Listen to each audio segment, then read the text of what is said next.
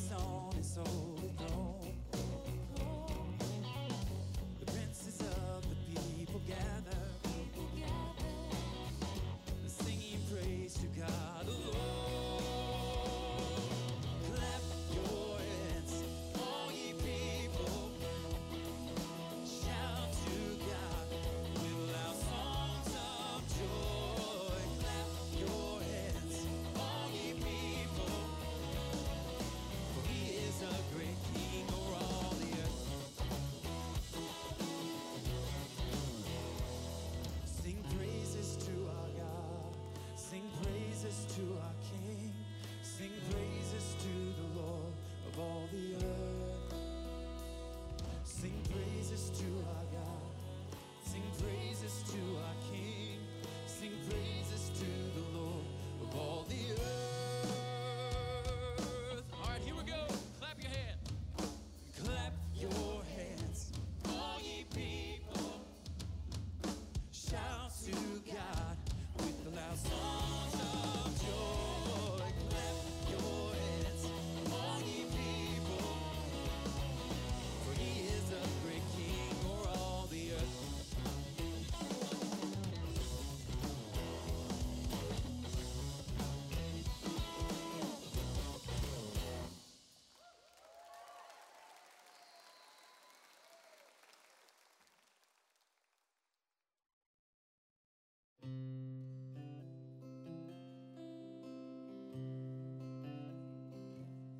Come and dine,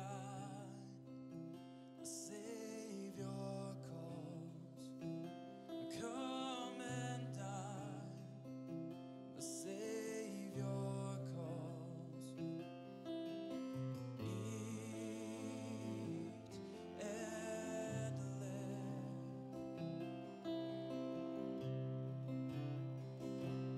We will sit at Jesus' table. We will sit at Jesus' table. Drink and thirst no more.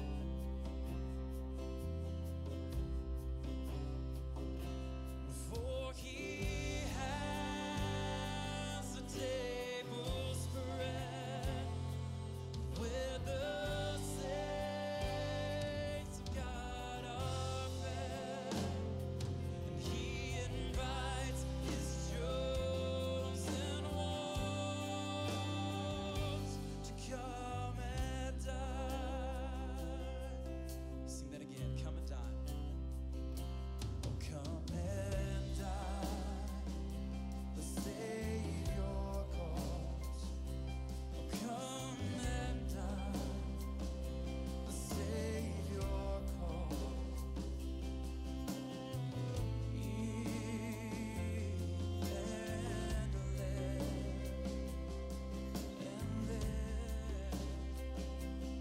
We will sit at Jesus' table. We will sit at Jesus' table.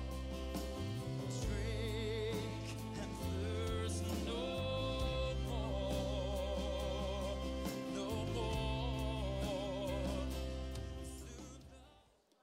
Good morning, Desert Springs Church. Let's stand together, hear from God's word as we begin our time. And I'd like for us to read this call to worship together as we call ourselves and one another to praise, to bless the Lord. Let's say this together. Bless the Lord, O my soul, and all that is within me. Bless his holy name. Bless the Lord, O my soul, and forget not all his benefits, who forgives all your iniquity, who heals all your diseases, who redeems your life from the pit, who crowns you with steadfast love and mercy, who satisfies you with good, so that your youth is renewed like the eagles. Well, some of the promises we just read almost seem too good to be true, don't they? And some are too grand for this life, but they're still true. Because we don't praise the Lord just for what he does for us now, We praise for what he has done and what he will do forever. So let us awaken our hearts, let us awaken our souls, and bless the Lord together.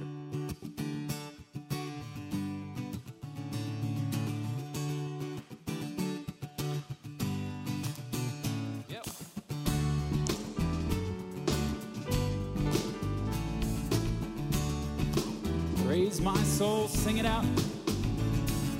Praise my soul, the King of heaven. To his feet your tribute bring. Ransom healed, restored, forgiven. Evermore his praises. Praise him, praise him, praise him.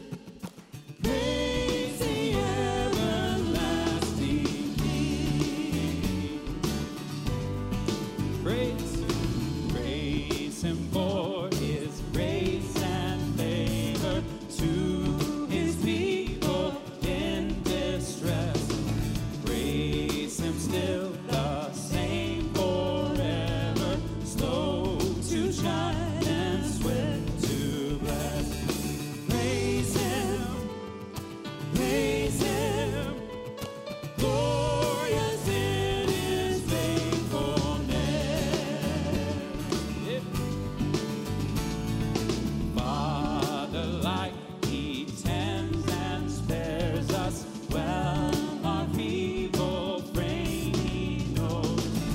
In his hands he gently bears us, rescues us from all our foes. Praise him, widely as his mercy flows. Angels in the height adore him. You behold him face to face. Saints triumphant bow before him, gathered in from every race. Praise him, praise him, praise with us the God. Sing praise, praise him, praise him, praise the everlasting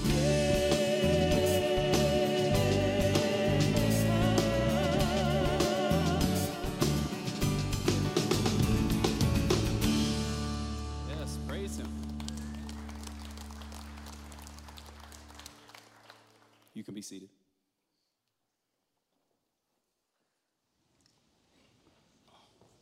We just sang, Father like, he tends and he spares us.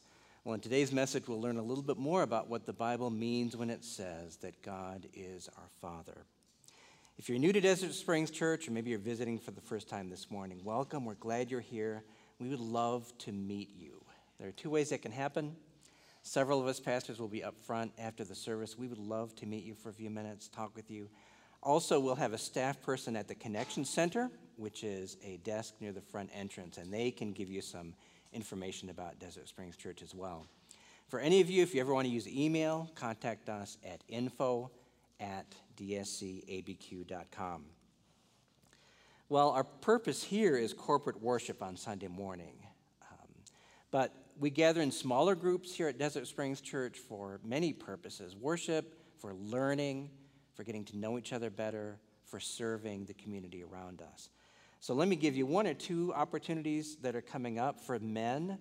We've got our Gospel Men's Seminar coming up in 2 weeks. So this is Saturday morning. We're usually done by about 11 a.m. here at church, August 7. The topic this time is pornography. That's a critically important topic for men. I'm guessing there might be a couple guys in the room right now that might say, Ron, I don't view pornography, never have. That is in no way a problem for me. Well, I would say two things to you guys, if you're out there. One, if you're telling me you've never struggled with sexually impure thoughts on any level ever, I would say you're either a liar or I want to meet you, because you're the only guy in the world that could say that. But second, even if that's true, if you don't struggle in any measure with this, you're going to meet other guys who are struggling with it. And so if nothing else, you can come and say, Ron, I'm here. You can come through the door and say, I'm here for the other guys I'm going to talk to. I'm not here for me. In reality, all of us guys need that for both purposes, don't we? I need this for my own thought life. I need reminders from Scripture. And I need this for the other guys I'm going to talk to and minister to. Nathan Sherman is going to be our speaker. He's one of the best communicators I have ever heard. So we're also bringing back burritos, so that's even another reason for you guys to come. Also, we've got our members meeting coming up this Wednesday. So for you who are members, please put that on your calendar. Put a reminder to yourself. We will see you here at 6:30 for worship, for singing, for updates, for a word from North Africa, and to affirm new members. You don't have to register for the members meeting. Just come. For the Gospel Men's Seminar, guys, you do need to register online for that using the website or the app. We've got a dozen things happening in the next 2 months. I certainly don't want to take 15 minutes and detail those for you. Let me list a few of those for you. We've got Grief Share coming up in August. That's for people who have lost a loved one. That'll be meeting here in person at church. We've got a membership class coming up. We've got a baptism class next month. We're starting for the first time a theology class on Wednesday evenings in September. We're doing a Saturday seminar in September on race, diversity, and justice. What else is happening? This Saturday coming up, we're helping a local elementary school, one that we've partnered with for several years, just clean their grounds and plant some cool plants and get ready for the fall. So all of these things you can read about in what we call the DSC Weekly. That comes out as an email on Thursdays. Easy to sign up for it. If for some reason you don't have internet at home, or you don't have a smartphone or a tablet, then when you come in Sunday morning, pick up a printed copy at the Connection Center. And you can kind of be old school and, like your Sunday paper, sit down and before the service starts, read through what's happening here in church and what will happen in the next few months. Let's pray now for these events, and let's pray for our service. Father, as men and women here in this church get ready to start studies in the next month or two, please, through their efforts around your word, centered on your Son, convict, draw, give life, and fill. May there be dozens, even hundreds of gospel conversations in late summer and fall as people look to Jesus, as they behold and as they become more like him. Father, we will take bread into us, those who call on the name of Jesus, in two senses this morning. We will feast on what you have said in your word, and we will take of the bread, the literal bread, that symbolizes the broken body of Christ, broken for us. So thank you for the freedom to do this. Thank you for the privilege of doing this. Thank you for the joy of doing this. In Jesus' name, amen. Let us stand and remember all the benefits we have in Christ.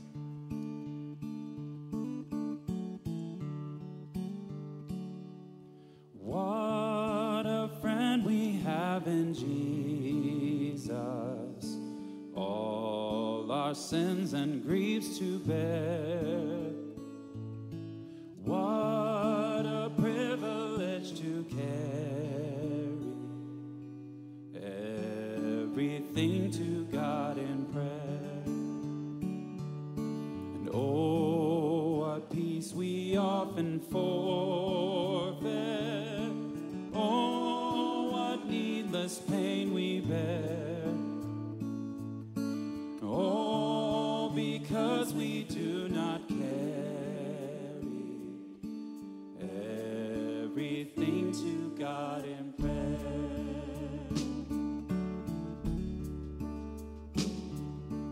Have we trials and temptations? Is there trouble anywhere? We should never be discouraged. Take it to the Lord in prayer.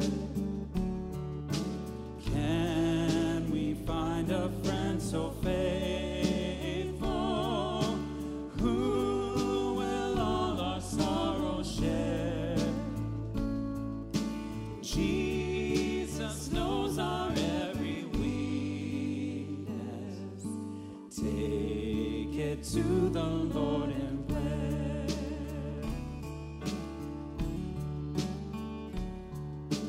Are we weak and heavy laden, covered with a load of care?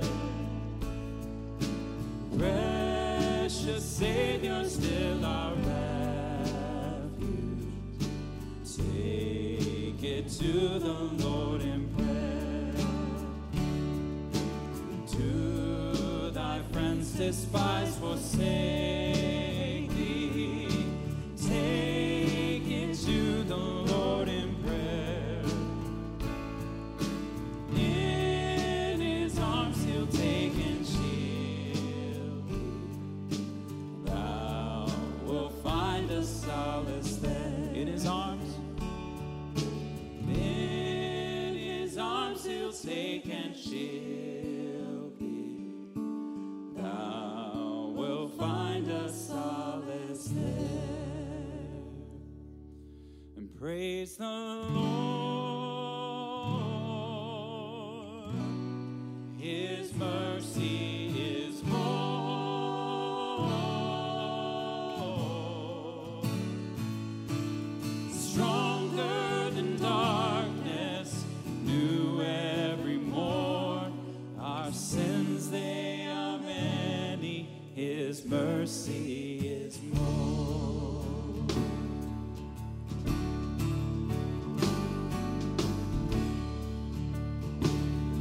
That's what love could remember no wrongs we have done. Omniscient, all-knowing, he counts not their sum. Thrown into a sea without bottom or shore. Our sins, they are many. His mercy is more. Praise the Lord. Praise the Lord. His mercy is more.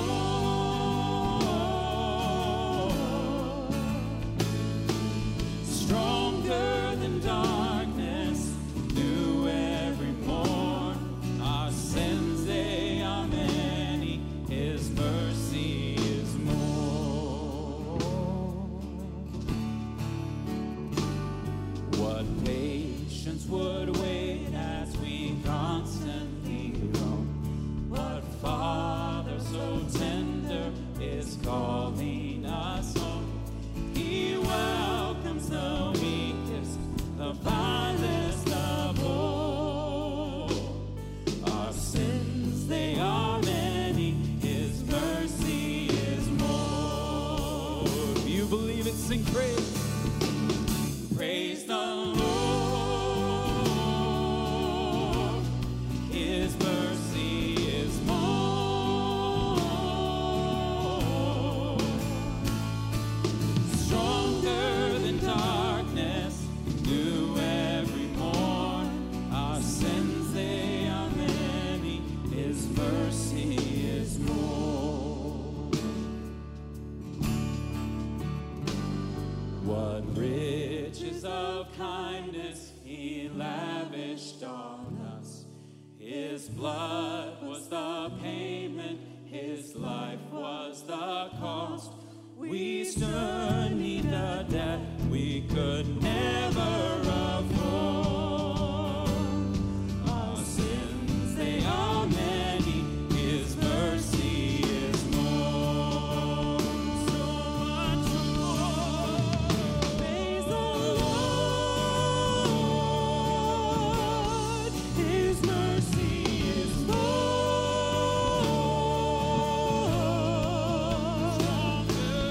Stronger than darkness.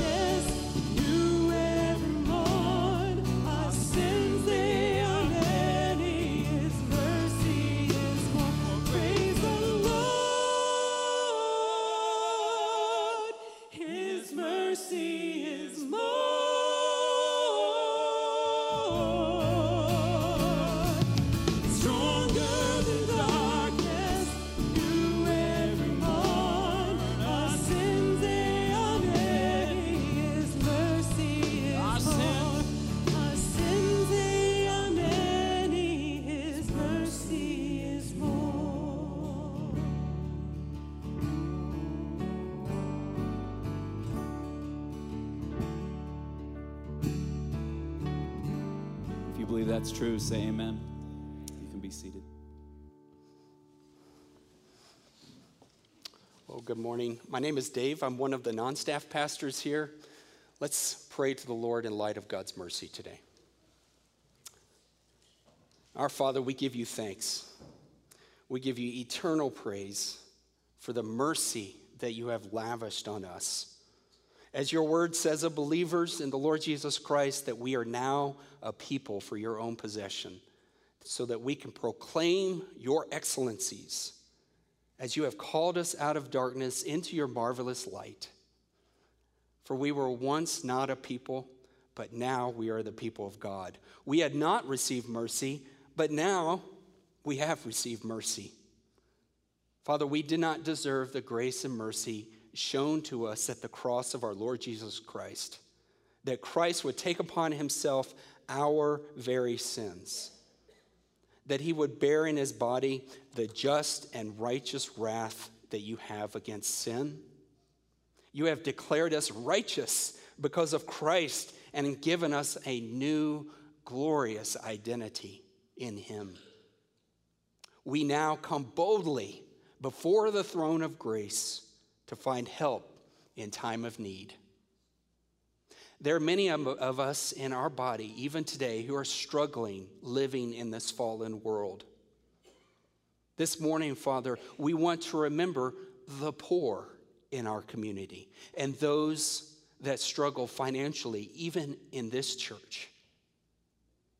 As a church and as individuals, by your Spirit, give us a heart of compassion for our neighbor.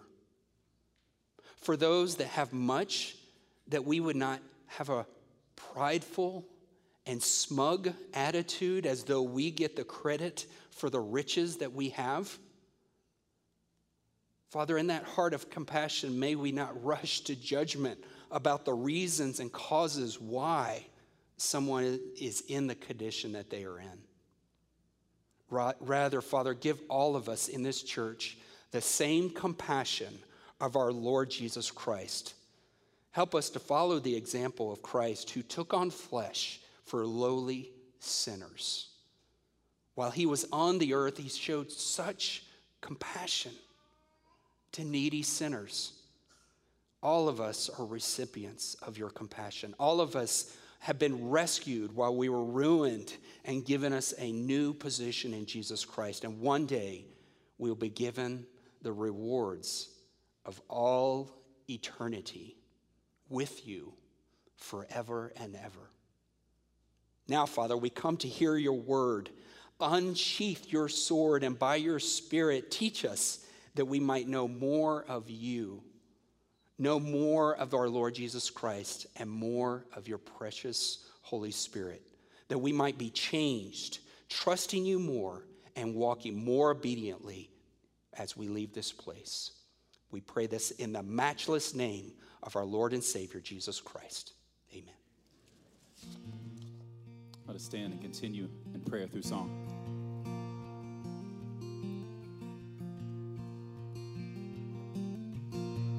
Lord, we come to hear your word.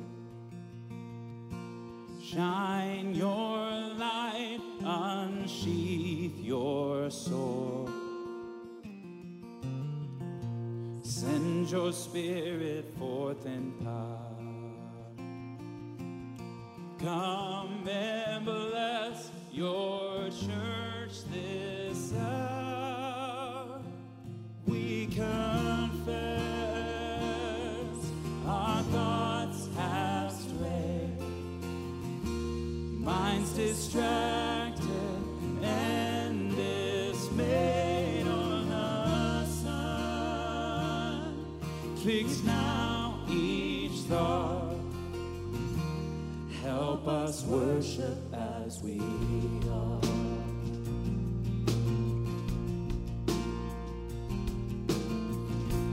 Lord, as we prepare to hear, wake each soul, unstop each ear, conquer every stubborn heart,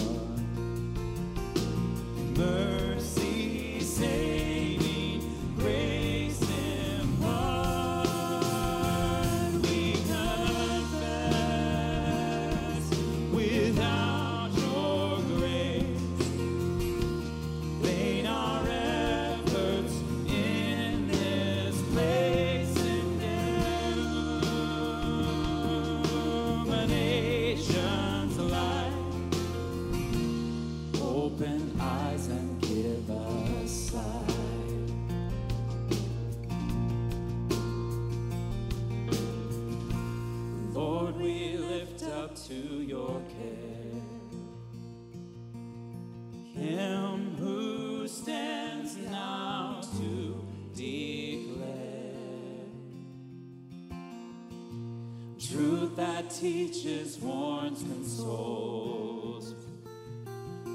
Bless this feast to feed our soul. For your word, oh Lord, we yearn. Empty, let it not return. Accomplish all your will. Draw, convict, give life and fill. Yes, draw. Draw, convict, give life and fill.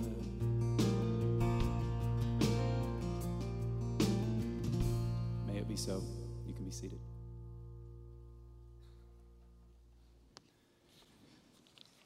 Good morning. Our scripture passage this morning is Luke chapter 11. Luke chapter 11, if you've got your Bible. If you don't have a Bible, we're going to have the words up on the screen behind me. We're going to continue in our study in the parables in Luke. So this is Luke chapter 11, and we're going to be looking at verses 5 through 13. Luke chapter 11, verses 5 through 13. Let me read these verses to us. Jesus said to them, "Which of you who has a friend will go to him at midnight and say to him, 'Friends, lend me 3 loaves, for a friend of mine has arrived on a journey, and I have nothing to set before him?' And he will answer from within, 'Do not bother me. The door is now shut, and my children are with me in bed. I cannot get up and give you anything.' I tell you, though he will not get up and give him anything because he is his friend, yet because of his impudence he will rise and give him whatever he needs. And I tell you, ask, and it will be given to you. Seek, and you will find. Knock, and it will be opened to you. For everyone who asks receives, and the one who seeks finds, and to the one who knocks it will be opened.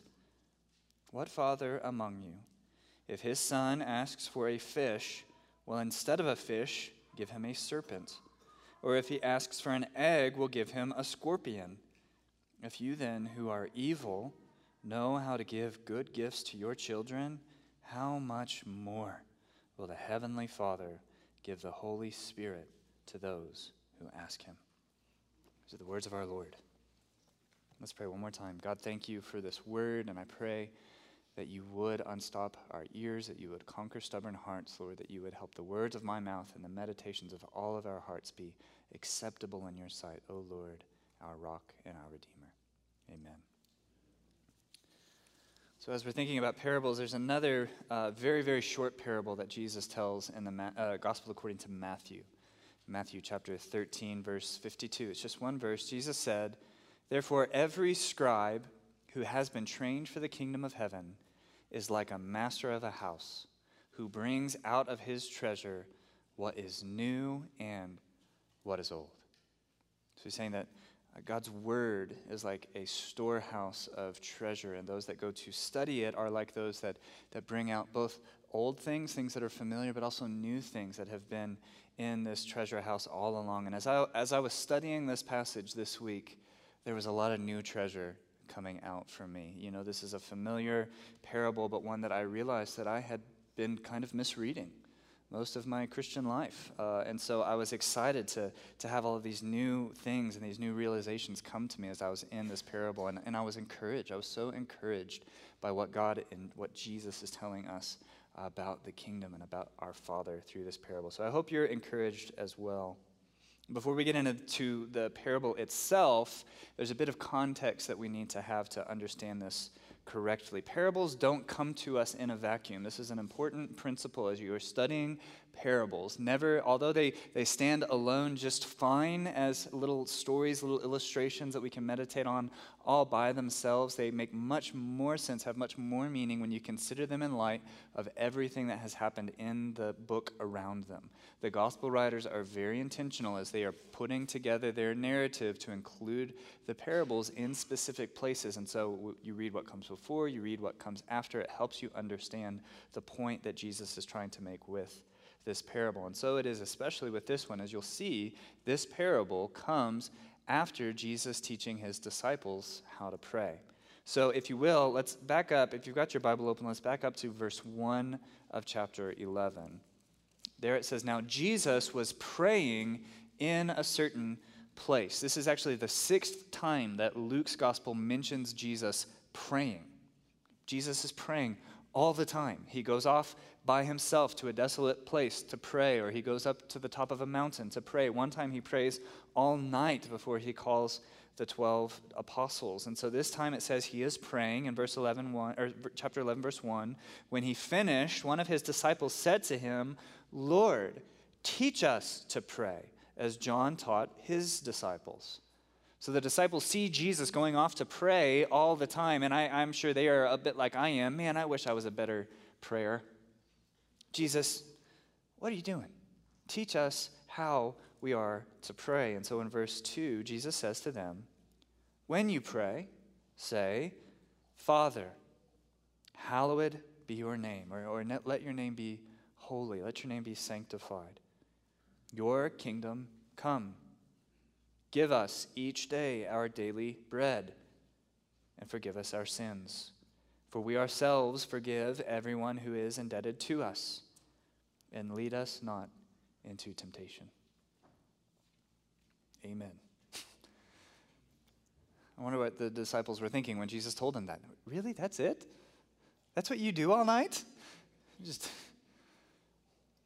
I don't think what Jesus is giving to his disciples or to us is just a prayer that we are supposed to memorize and repeat mindlessly. That's not what the Lord's Prayer, as it's called, or John Frame calls this the kingdom prayer, which I'm starting to like that name better, the kingdom prayer.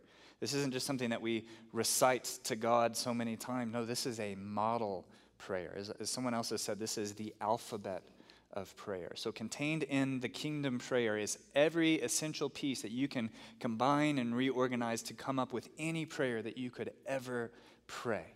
This is the fundamentals of prayer here. We praise God for who he is.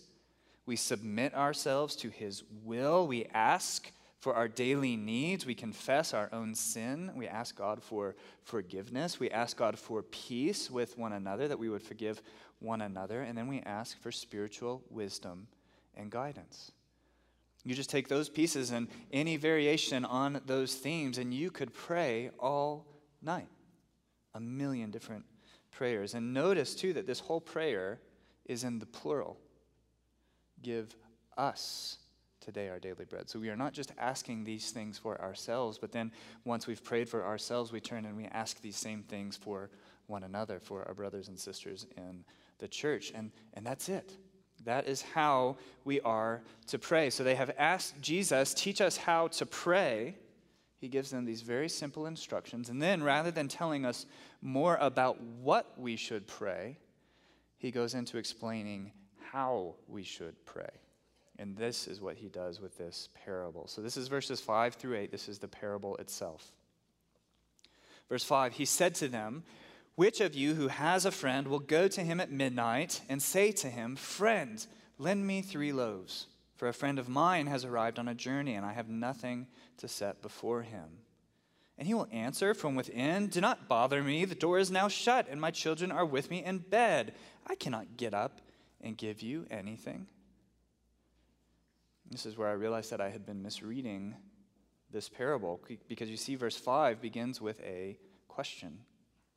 And that question goes all the way through verse 7. If you've got the ESV, you'll see there's a question mark there at the end of verse 7. And this question begins with this phrase, "Which of you?"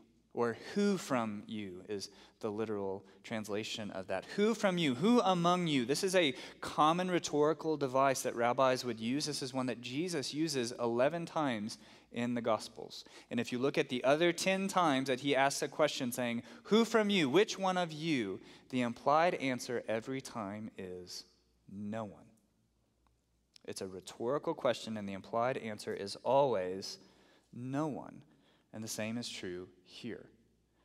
So let's kind of get in our head what Jesus is describing to us. So he says, you are the disciple, okay? And he says, imagine you have a friend come to your house in the middle of the night. They've come on a long journey. Now, this would not be uncommon. Okay, first of all, there wasn't always a way to let somebody know ahead of time that you were coming. You couldn't just call somebody. You couldn't even just send a letter very easily. So it would be common for people to show up unannounced from a long way away. And it says he comes in the middle of the night. This would also not be uncommon. I mean, how many of you've gone on a road trip, okay, and you know you've got like 4 more hours until you're home and it's going to be a late night, but you would rather get into that bed than spend one more night on the road? Anybody relate to that? You're like, I don't care if I get in at 3 a.m, I'm going to sleep in my own bed tonight.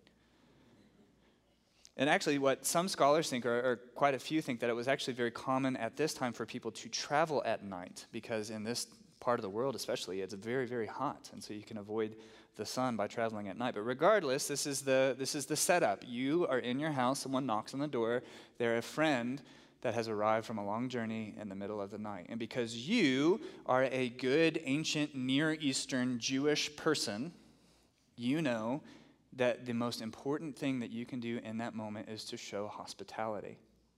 That you are obligated by God's law and obligated by social norms and customs to provide for this person who has come under your care. You must provide for them and meet their needs. Obviously, they are very, very hungry. But here's the problem. You don't have any bread. And this also would not be uncommon. This was a time before there were grocery stores and corner bakeries, so you were eating what? Daily bread. You made bread enough to sustain you for the day. So perhaps you and your family had eaten all of your bread for the day. And you had the stuff to make more bread. You were planning on making more bread the next day, so you had the food for the next day. But as it is, when your friend arrives, you've got nothing to offer. So what do? You have a legitimate need. And you start to remember that earlier that morning, your next door neighbor, they were baking bread. You smelled it coming in through your window, this tasty smell of bread. And you know that they probably had some left over by the end of the day, so your friend has bread. You need bread, your friend has bread, but it's the middle of the night. And so you know that your friend, your neighbor, he's got a wife, he's got kids, and just like you, they live in a house that's really just one big room, and when everybody goes to sleep, they sleep in one big mat on the floor together. And so if you got your friend up, he was going to have to get up and probably wake his kids up, and you know that the door was barred with this big metal bar, and so to take that off would be real clanking, and there's no way that you can go to his house and ask him for bread without waking everybody up, inconveniencing him. He will probably be really, really annoyed with you. And that is my worst nightmare. Anybody relate to that? I hate asking people for help, especially when I know that it's going to put them out, when it's going to inconvenience them. I just get so embarrassed, you know. So if it was me and my friend came and said, hey, just eat my arm, okay? I would rather you eat my arm than go wake up my neighbor and ask for bread. But that's what Jesus says that you do. You go to your friend's house, you go to your neighbor's house, and you knock on the door. And now here's where the rhetorical question comes in that Jesus is asking. Because your neighbor is also an ancient Near Eastern Jew. You're going to knock on the door, and he's going to say, go away. We're already in bed. This is inconvenient. I'm not going to help you. Is that what your neighbor would say? The implied answer is, of course not. None of you who went to go ask a neighbor for help, even if it was in the middle of the night, would they refuse you? Because that's just not how it works. Now, that doesn't mean that he's going to help you with a lot of love in his heart at that moment. Doesn't mean he's going to help you because he has very fond feelings towards you, but he is going to help you. This is what Jesus says in verse 8. I tell you, though he will not get up and give him anything because he is his friend, yet because of his impudence, he will rise and give him whatever he needs. Now, we got to talk about that word impudence. If you came in here this morning knowing what impudence means, good for you, because this is not a word that we use in English. If you've got a King James version of your Bible, it renders that word importunity, which I have even less of an idea what that means. But this word is obviously very, very important. In Greek, this is a very rare word. Actually, in the New Testament, this is the only time that this word is used. And so we need to be kind of careful in how we understand what this word means. It means we have to kind of look outside of the Bible to get a good understanding of what this word means in Greek. Now, some people, they want to say that this word that's translated here, impudence, it has a sense of persistence to it. In fact, this is another way that I misunderstood this parable, is that I thought this had a sense of persistence to it. So I kind of imagined in my head what happened was a friend comes to the door, he knocks, and then the guy inside says, "Go away," which he wouldn't say, but that's what I thought, "Go away." And so the friend is persistent, and he keeps on knocking, and he keeps on shouting, and he keeps on, until finally he wears his friend down, and his friend comes and helps him. But that's actually not what this word means. It's not what this word is trying to get at. In Greek, it's the word anideia. Whenever it's used outside of the Bible, it means, well, literally, shameless. That's what the word means, without shame or without embarrassment. So that word means shamelessness. It even has a connotation of rudeness. And if you were to look up the word impudence, you would actually see that that's what the word impudent means, is that you are shameless even to the point of being rude. So I think a more common word that we can use in English, if you wanted to scratch out whatever word you have in there and write a word that you probably have some meaning for, is the word audacity. I think that's a good word that we can use here, audacity. This is actually how the NIV translates it. So verse 8, NIV says, "I tell you, even though he will not get up and give you the bread because of friendship, yet because of your shameless audacity, he will surely get up and give you as much as you need." So we put all this together, and what is Jesus saying in this parable? He is saying, even your neighbor, even at midnight, even though it's annoying and inconvenient, even he will get up and meet your needs if you just have the audacity to ask. So how much more God?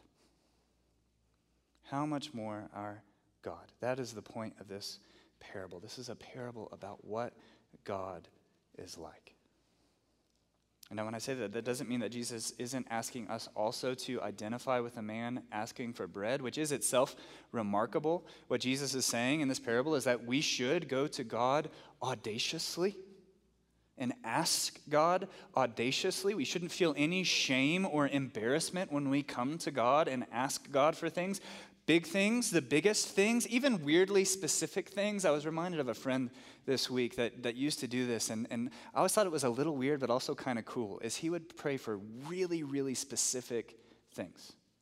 And a lot of times it would happen. I would see it happen, that he just had the audacity to ask God for big, very, very specific things.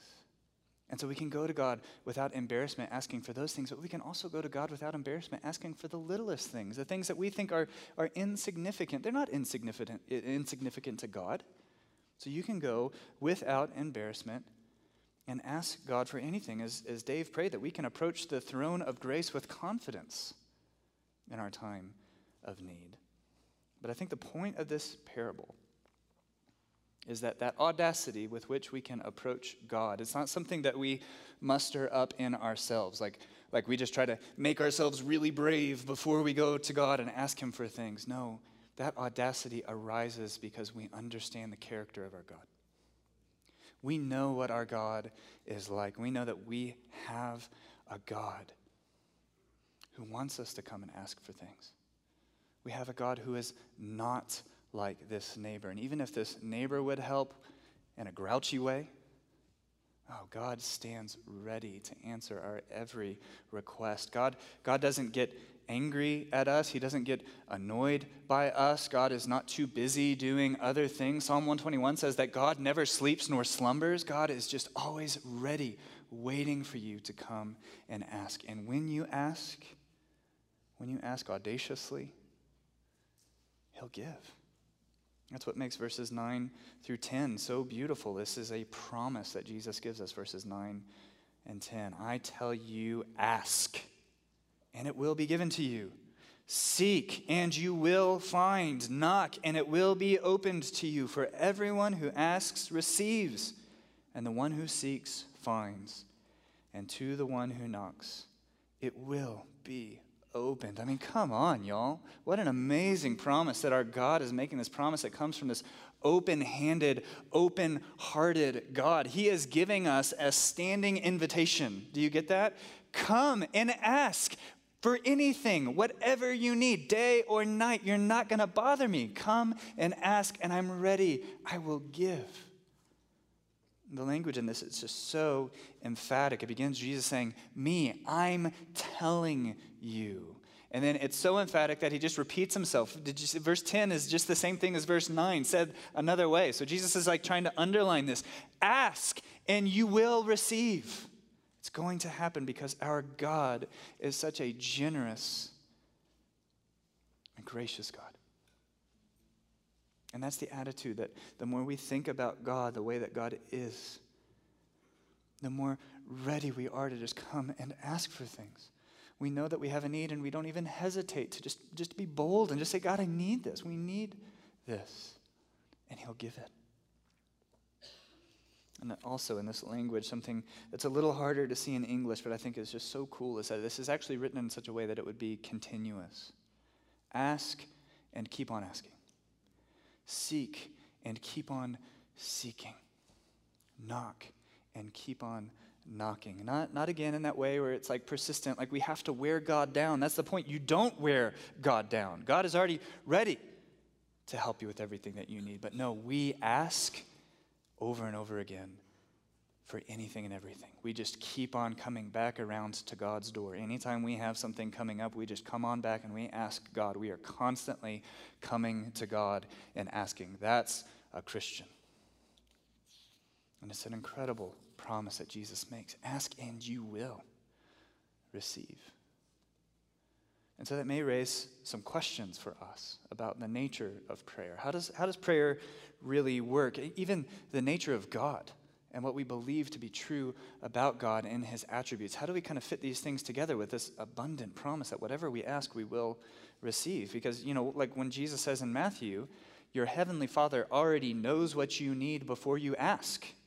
So how does that fit in with us coming then and asking? Or what about unanswered prayers? Have you ever had one of those? How does that fit with what Jesus says here? Ask and you will receive. Well, I know I have asked for things, even really good things, that I haven't received. So is Jesus lying here? What else is going on? And then you step back. I know some of you guys,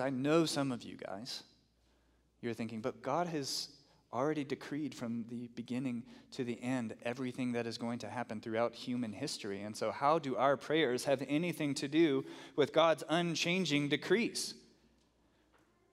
These are all really good questions. I have to say, sometimes when I consider prayer, I'm just struck by the mystery of this all. And we have to be okay with that as Christians. We have to be okay with a little bit of mystery, with a little bit of a glorious tension. If you remember, we've talked about that, how seemingly incompatible things are both said to be true. And prayer is one of those things where God's thoughts are just a little higher than our thoughts. Not just a little higher, a lot higher. But I think there's two important things that we need to keep in mind when we ask about prayer and the nature of prayer. And the first is that although God has preordained everything, God is sovereign over everything, he has declared from the beginning what will be at the end, even though he is sovereign and has declared, preordained, decreed how everything in history is going to play out, down to the spinning of every last atom. God has not only ordained the ends, but he has also ordained the means of bringing about those ends. And here's the incredible thing, church. Your prayers are a means that God has preordained to bring about his glorious ends. How cool is that? Your prayers are the means that God has decreed to bring about his glorious ends. It's very similar to evangelism. Okay, God, before the foundations of the world, had already decreed the church to be elect and saved in Jesus Christ. He had already determined who would be united to Christ by faith before the world even existed. So that was him declaring the end from the beginning, and yet God has also determined to use the means of his disciples sharing the gospel and making disciples in order to save the elect whom he has chosen in Christ before the foundations of the world. So he uses us as a means of bringing the gospel to those whom he has already elected for salvation. In the same way, he uses your prayers as a means of bringing about his ends.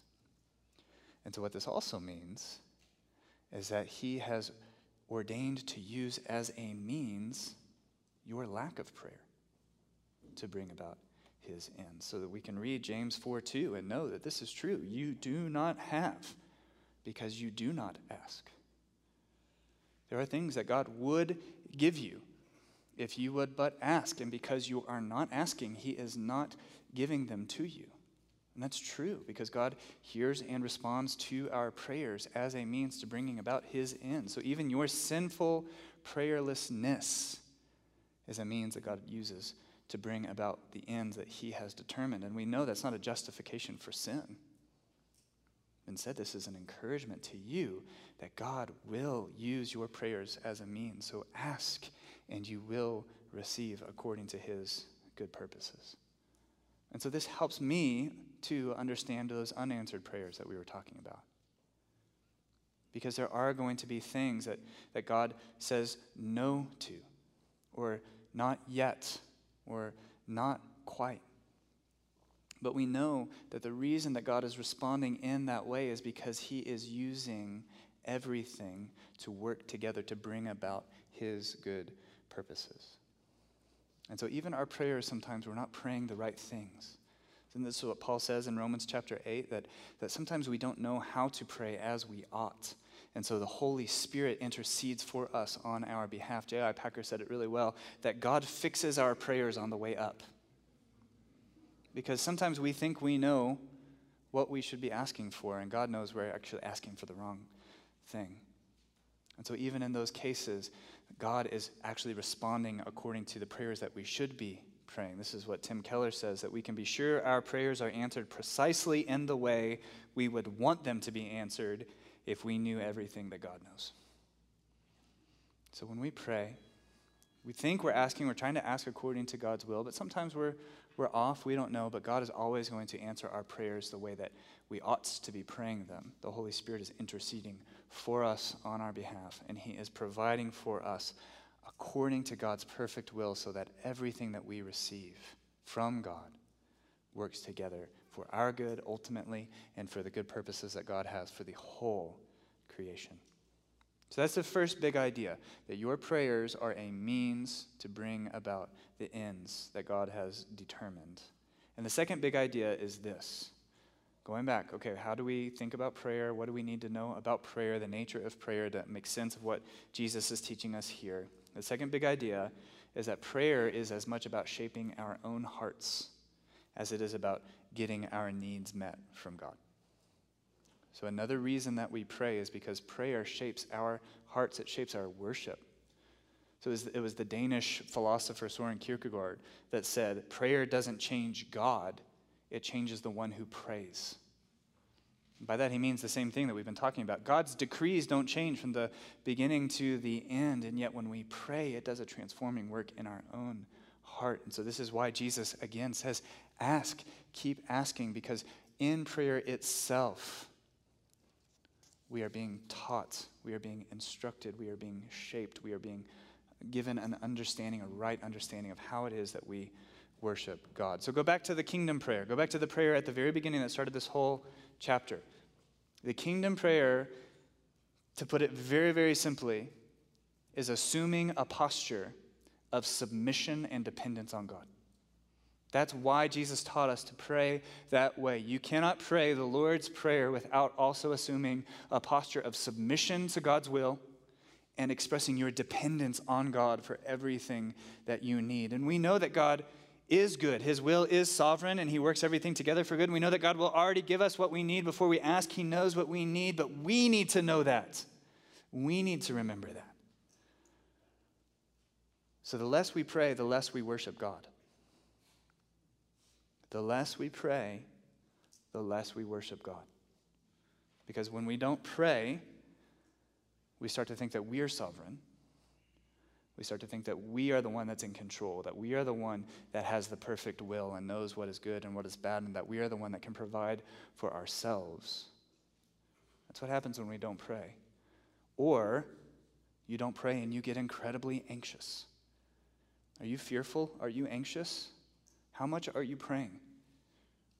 Because when we pray, we are remembering that God is the giver of everything that we need.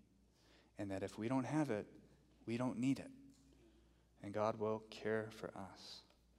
So Jesus teaches us to pray so that our hearts stay tethered to God. And the more we worship God rightly, the more we are tethered to God, the more then we actually know what we should be asking for. Because again, when Jesus says, ask and you will receive, well, we know that that doesn't mean that God is like Santa Claus or he's a genie in a bottle, that literally anything that we ask for, he is just going to give to us. We think of James chapter 4, verse 3. You ask and do not receive because you ask wrongly, to spend it on your own passions or to spend it on yourself. Okay, so we know that there's a wrong way, there are wrong things that we can ask for. And so how do we know what the right things to ask for are? Well, we start worshiping God more. We start worshiping God more through prayer. And as our hearts change, we start to know what it is that we need to be asking for. And what is that? Go back to the Lord's Prayer. Your kingdom come. A mature Christian understands and knows that the most important thing, that the greatest thing that we can be asking for is for God to bring about his kingdom, to bring about his reign in all the earth, to bring about his reign more over our own hearts. God already reigns. He has never stopped reigning, and yet there are lots of enemies. There is lots of opposition in this fallen world, even in our own hearts.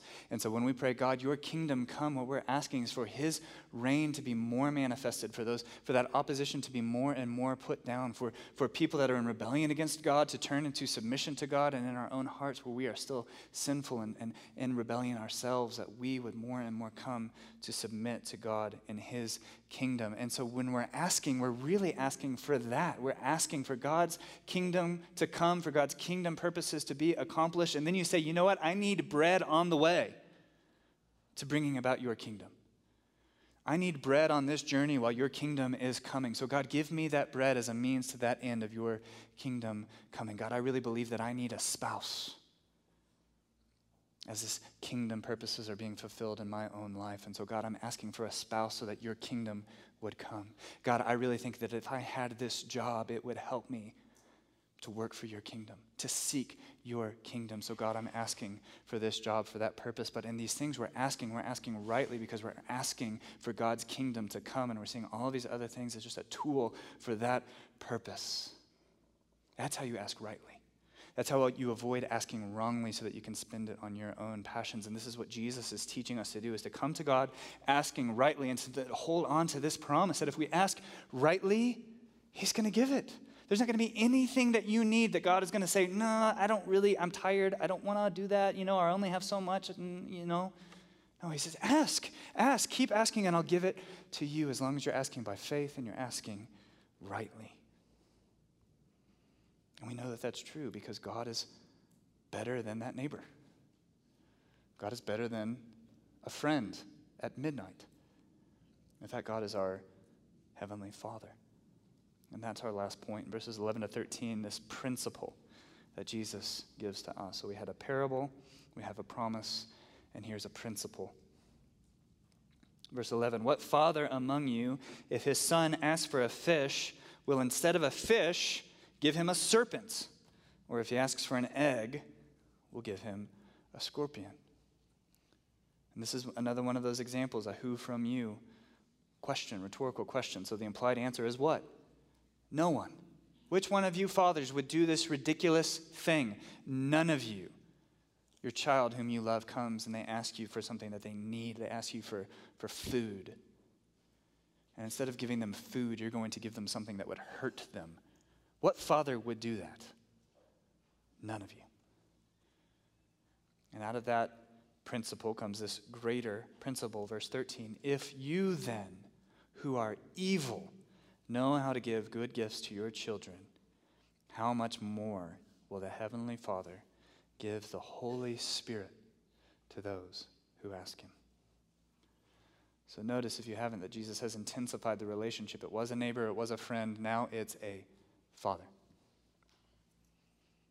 God says all of that love, all of that tenderness, all of that provision, all of that care that you see exampled in a human father in their relationship with their own child. That's how we are to think about God. And that actually that human relationship of the father to the child, it is evil by comparison to the love that our Heavenly Father has for his children. It's evil. Even a really good relationship. And I know so many of you fathers in this church, you are trying to be good fathers. You are good fathers, but you're not perfect fathers. You still sin. I know that I sin. I know that I am not always just quick to bless my children with whatever it is that they ask. And I know some of you had dads that were actually evil, legitimately evil, that they seemed to delight in giving you scorpions instead of food. And for you too, I say, what a comfort for all of us. With the most evil dads and those of us who, as hard as we try, still prove to be evil dads, that we have a perfect heavenly Father. Amen? A perfect heavenly Father. And you see how this forms just this beautiful bookend in this chapter, that it begins with the Lord's Prayer. And how does the Lord's Prayer start? Father. And here at the end, he says, think about this more. Think about what it means that God is your Father. And we hear this language so much, we forget how revolutionary this is, how radical this is. It's not even much in the Old Testament that God is talked about as a father, certainly not addressed as my Father. But that's how Jesus teaches us to pray, to call God Father. J.I. Packer, again, in his little book, Knowing God, little book, it's a big book. I don't know why I called it a little book. Good luck with knowing God. But Packer writes this: if you want to judge how well a person understands Christianity, find out how much he makes of the thought of being God's child and having God as his Father.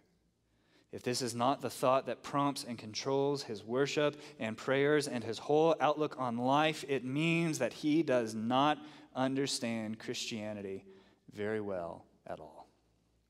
This idea of God being our Father. Or another illustration is one that Timothy Keller uses to think about a king. Think about a king who's sitting on his throne, and he is this fearsome, intimidating sovereign. Or you can think of King Ahasuerus in the book of Esther, right? This king that nobody could even come into the room without permission, or they would be put to death. You don't just walk up to the king and ask him for things unless you're the king's child. The king's child can come into the king's bedroom in the middle of the night and ask him for a glass of water because it's his father. And that's how God is teaching us to come to him, to pray to him, that this is our heavenly Father. And you know what a good father looks like. We all have an understanding. We all have a category of what a good father is. And Jesus says, how much more your heavenly Father will he give you what you need if you ask audaciously. And so this is really important that I stress this point. We are not all born God's children. We are reborn God's children. But the language that the Bible uses is that we are adopted by God. We are adopted into God's family, which means that we were at one point part of a different family, and we were an evil family, the family of Adam. And our good Heavenly Father, he only has one only begotten Son, Jesus Christ. And what Jesus has done for us with his work on the cross is made a way for us to be adopted into God's family, that we can have the full rights of being the children of God. And remember, we looked at this in Galatians chapter 4. When the fullness of time had come, God sent forth his Son, born of a woman, born under the law, to redeem those who were under the law, so that we might receive adoption as sons and daughters. And because you are sons and daughters, God has sent the Spirit of his Son into our hearts, crying, Abba, Father. We've been adopted, and so we come to God like his children. But if you haven't believed in Jesus, then you are not in God's family. if you have not believed in the work that Jesus did on the cross, dying for your sins so that you can be adopted, then instead what happens between you and God is not that you can come to God and ask with confidence anything and everything that you ever want. No, Isaiah chapter 59 says that your iniquities have made a separation between you and your God. And your sins have hidden his face from you so that he does not hear you. So if you're in here and you're not a believer in Jesus Christ, you haven't believed in the gospel that we believe, I'm sorry, God is not hearing your prayers because they're not offered in faith. And why would he? Because you're not praying for his kingdom to come. He's not your king. He's not your father. But he can be. He can be. All you have to do is believe in Jesus. All you have to do is say, I want to be adopted into God's family, and Jesus is the one way that can happen. And then you come, and as soon as you are brought into the family, then you have all of the rights and privileges of a son or daughter of God, and he will give whatever you ask. Especially the Holy Spirit. This is the last little thing Jesus says. If you fathers know how to give good gifts, how much more will the Heavenly Father give the Holy Spirit to those who ask him? This is an important little detail. If you were going to read the gospel according to Matthew, you would see that Matthew includes a very, very similar saying of Jesus, except there Jesus says, if you who are evil know how to give good gifts to your children, how much more will your Father in heaven give good gifts to those who ask him? So Matthew is putting the emphasis on our material needs and on our physical needs, the things that we need. And he says, of course, if you fathers provide for your children, how much more will God provide for you in everything that you need? But here in Luke replaces good gifts with Holy Spirit. God, your Father, will give you the Holy Spirit. And that's not to say that Luke is taking anything away from Matthew. In fact, I think Jesus said both of these things just at different times. He was probably repeating himself all of the time. So of course, like Matthew says, God wants to give you good gifts, but Luke says, you know what? There's the greatest gift, and it's the Holy Spirit. And this is something else. Like a mature Christian knows that the greatest thing that we can be asking for is the kingdom to come. We also know that the greatest need that we have is for God's very presence with us, and we have that. It's that Spirit that teaches us to cry out, Abba, Father. It's that Spirit that applies all of the graces and all of the blessings of God to our life and seals us for eternal life. It's that same Spirit. It's the greatest gift that a father could give. And if we ask, God gives it, and he gives it more and more the more we ask. This is what John MacArthur said. You ask for comfort. You pray to God for comfort. Well, he gives you the Comforter, his Holy Spirit. You ask for help. He gives you the Helper. You ask for truth. He gives you the truth teacher. You ask for power. He gives you the Spirit of power. You ask for wisdom. He gives you the Spirit of wisdom. You ask for guidance. He gives you the guide. You ask for love, joy, peace, gentleness, goodness, faith, meekness, self-control, and he gives you the Spirit whose fruit are released in your life. This is the generosity of God. You ask for the gift. He gives you the giver. You ask for the effect. He gives you the cause. You ask for the product. He gives you the source. How much more will the Heavenly Father give the Holy Spirit to those who ask him? Amen. So what we're going to do now is we're going to turn to taking the Lord's Supper together. And if there was ever any question that our God is a giving God, we come to this meal, where we see the body and the blood of Jesus represented by this bread and this juice, and God giving us what we need most in his Son. Because every one of us who is a Christian has at some point been awakened to the fact that we are sinners and we are in need. And what faith is coming to God and saying, give me the bread of life. And he's given it to us. Amen? He's given it to us in Jesus, and by that given us his Holy Spirit. So when we take this meal, we just come again and we express our own neediness, we express our dependence and our submission to God's will, and we receive what God has given us. We feast by faith on this glorious gospel. So what we're going to do is we're going to sing a song, and then I'll come back up here and we will take these elements. But before we do that, I want to say and address again those of you who have not believed in Jesus. If you're in this room, I'm so glad that you're here. I'm so glad that you're hearing these things. There's not a better place for you to be.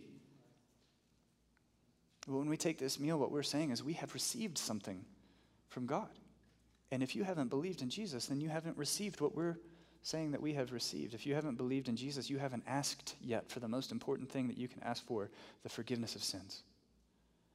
And so when we take this meal to celebrate what God has given to us in Christ, I would say, you, non-believer, just leave the elements aside if you already had them and think about this.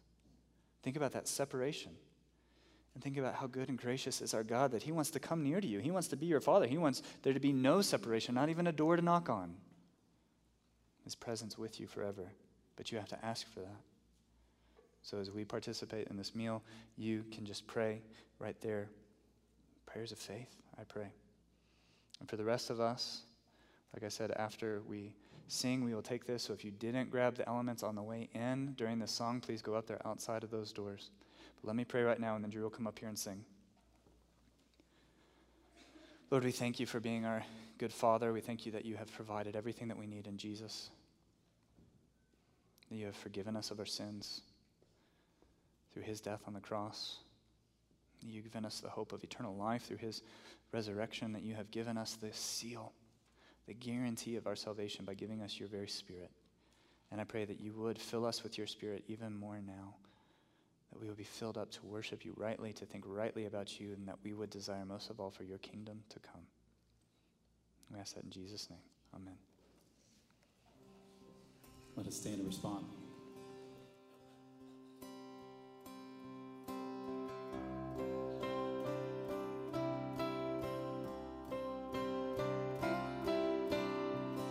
Come, sons and daughters, singing, adopted through the blood. God sent his Son, redeeming. Now the curse has been undone. Now the curse has been undone. He set us free. Once slaves to sin and captive, under the law we stood. Now faith has come and acted.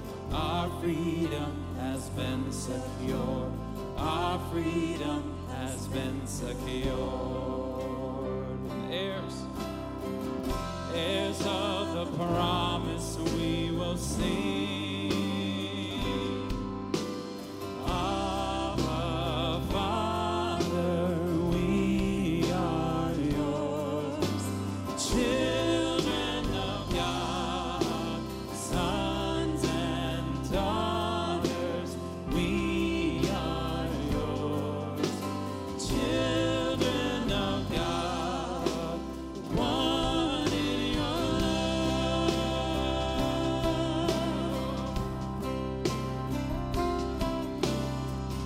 With you forever reigning, the blessing now is ours. The Spirit in us claiming, Abba, Father, we are yours. Abba, Father, we are yours. Heirs of the promise, we will sing. Abba, Father, we are yours. Children of God, sons and daughters, we are yours. Children of God, one in your love. Our hearts are crying out. Our hearts are crying out. We are not slaves but sons. We will no longer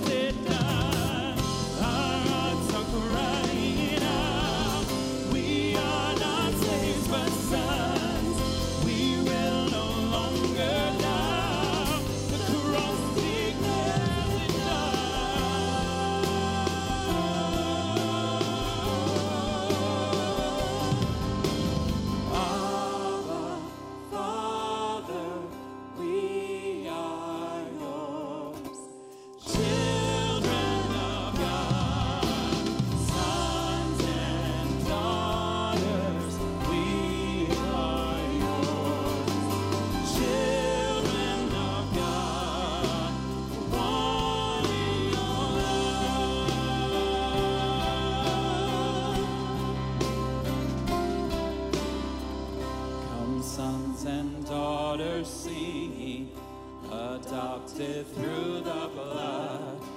God sent his son, redeemed me. Now the curse has been undone. Now the curse has been undone. If you believe that, say amen. You can be seated.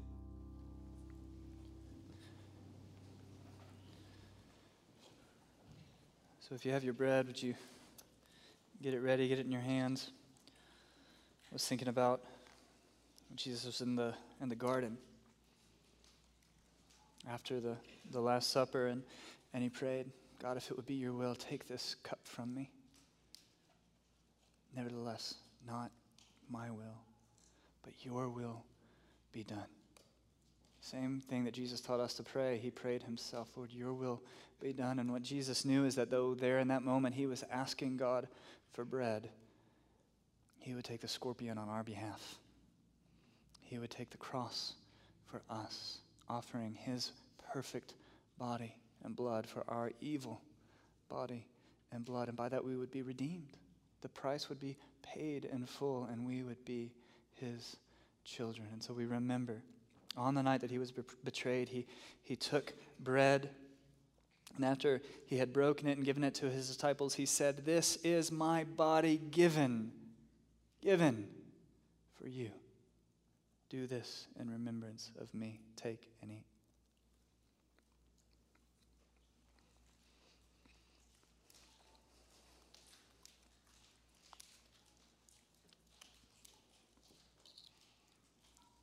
And in the same way, he took the cup, representing the cup of wrath that he would drink, and the cup of peace, the cup of fellowship that we would have with God and with one another. He took the cup, and he said, this cup is the new covenant in my blood. Do this as often as you drink it in remembrance of me. For as often as you eat this bread and drink this cup, you proclaim the Lord's death until he comes. Take and drink. Let's pray. Yes, Lord, we do remember this work that you have done on our behalf, this new covenant that you have made with us in your blood. And we thank you. We're so glad. We are so glad that we have a God as good as you are that we can come to and ask, and that if you gave us your own Son, we know that you wouldn't hold any other good thing back from us. So thank you for teaching us that through this meal. And Lord, I pray that you would encourage us as we go, that we would be sustained by this gospel until that day you come again. In Jesus' name we pray. Amen. Let us stand now to proclaim his death, to proclaim his grace.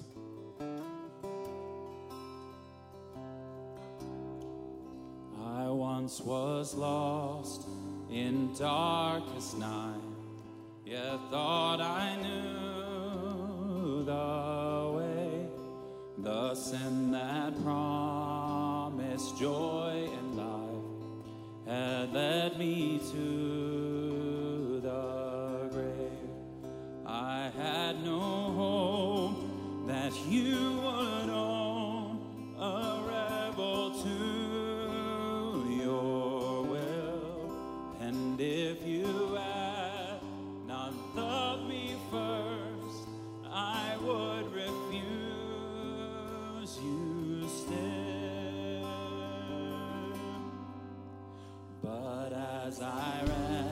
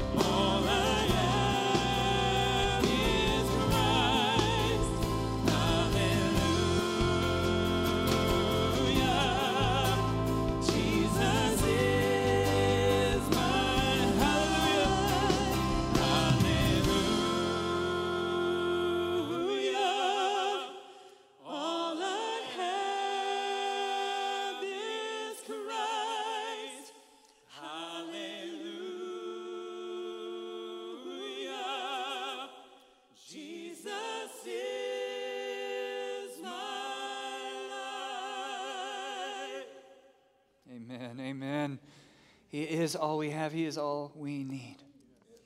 And if you don't have Christ, you don't have anything. But you can.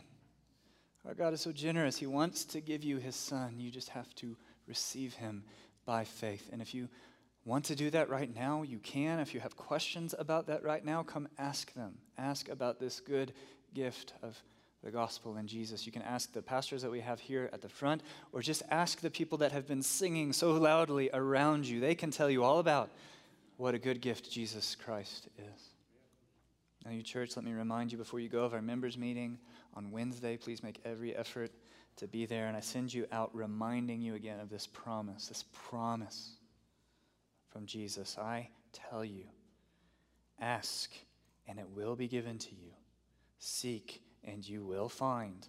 Knock and it will be opened to you. For everyone who asks receives, and the one who seeks finds, and to the one who knocks it will be opened. You're dismissed.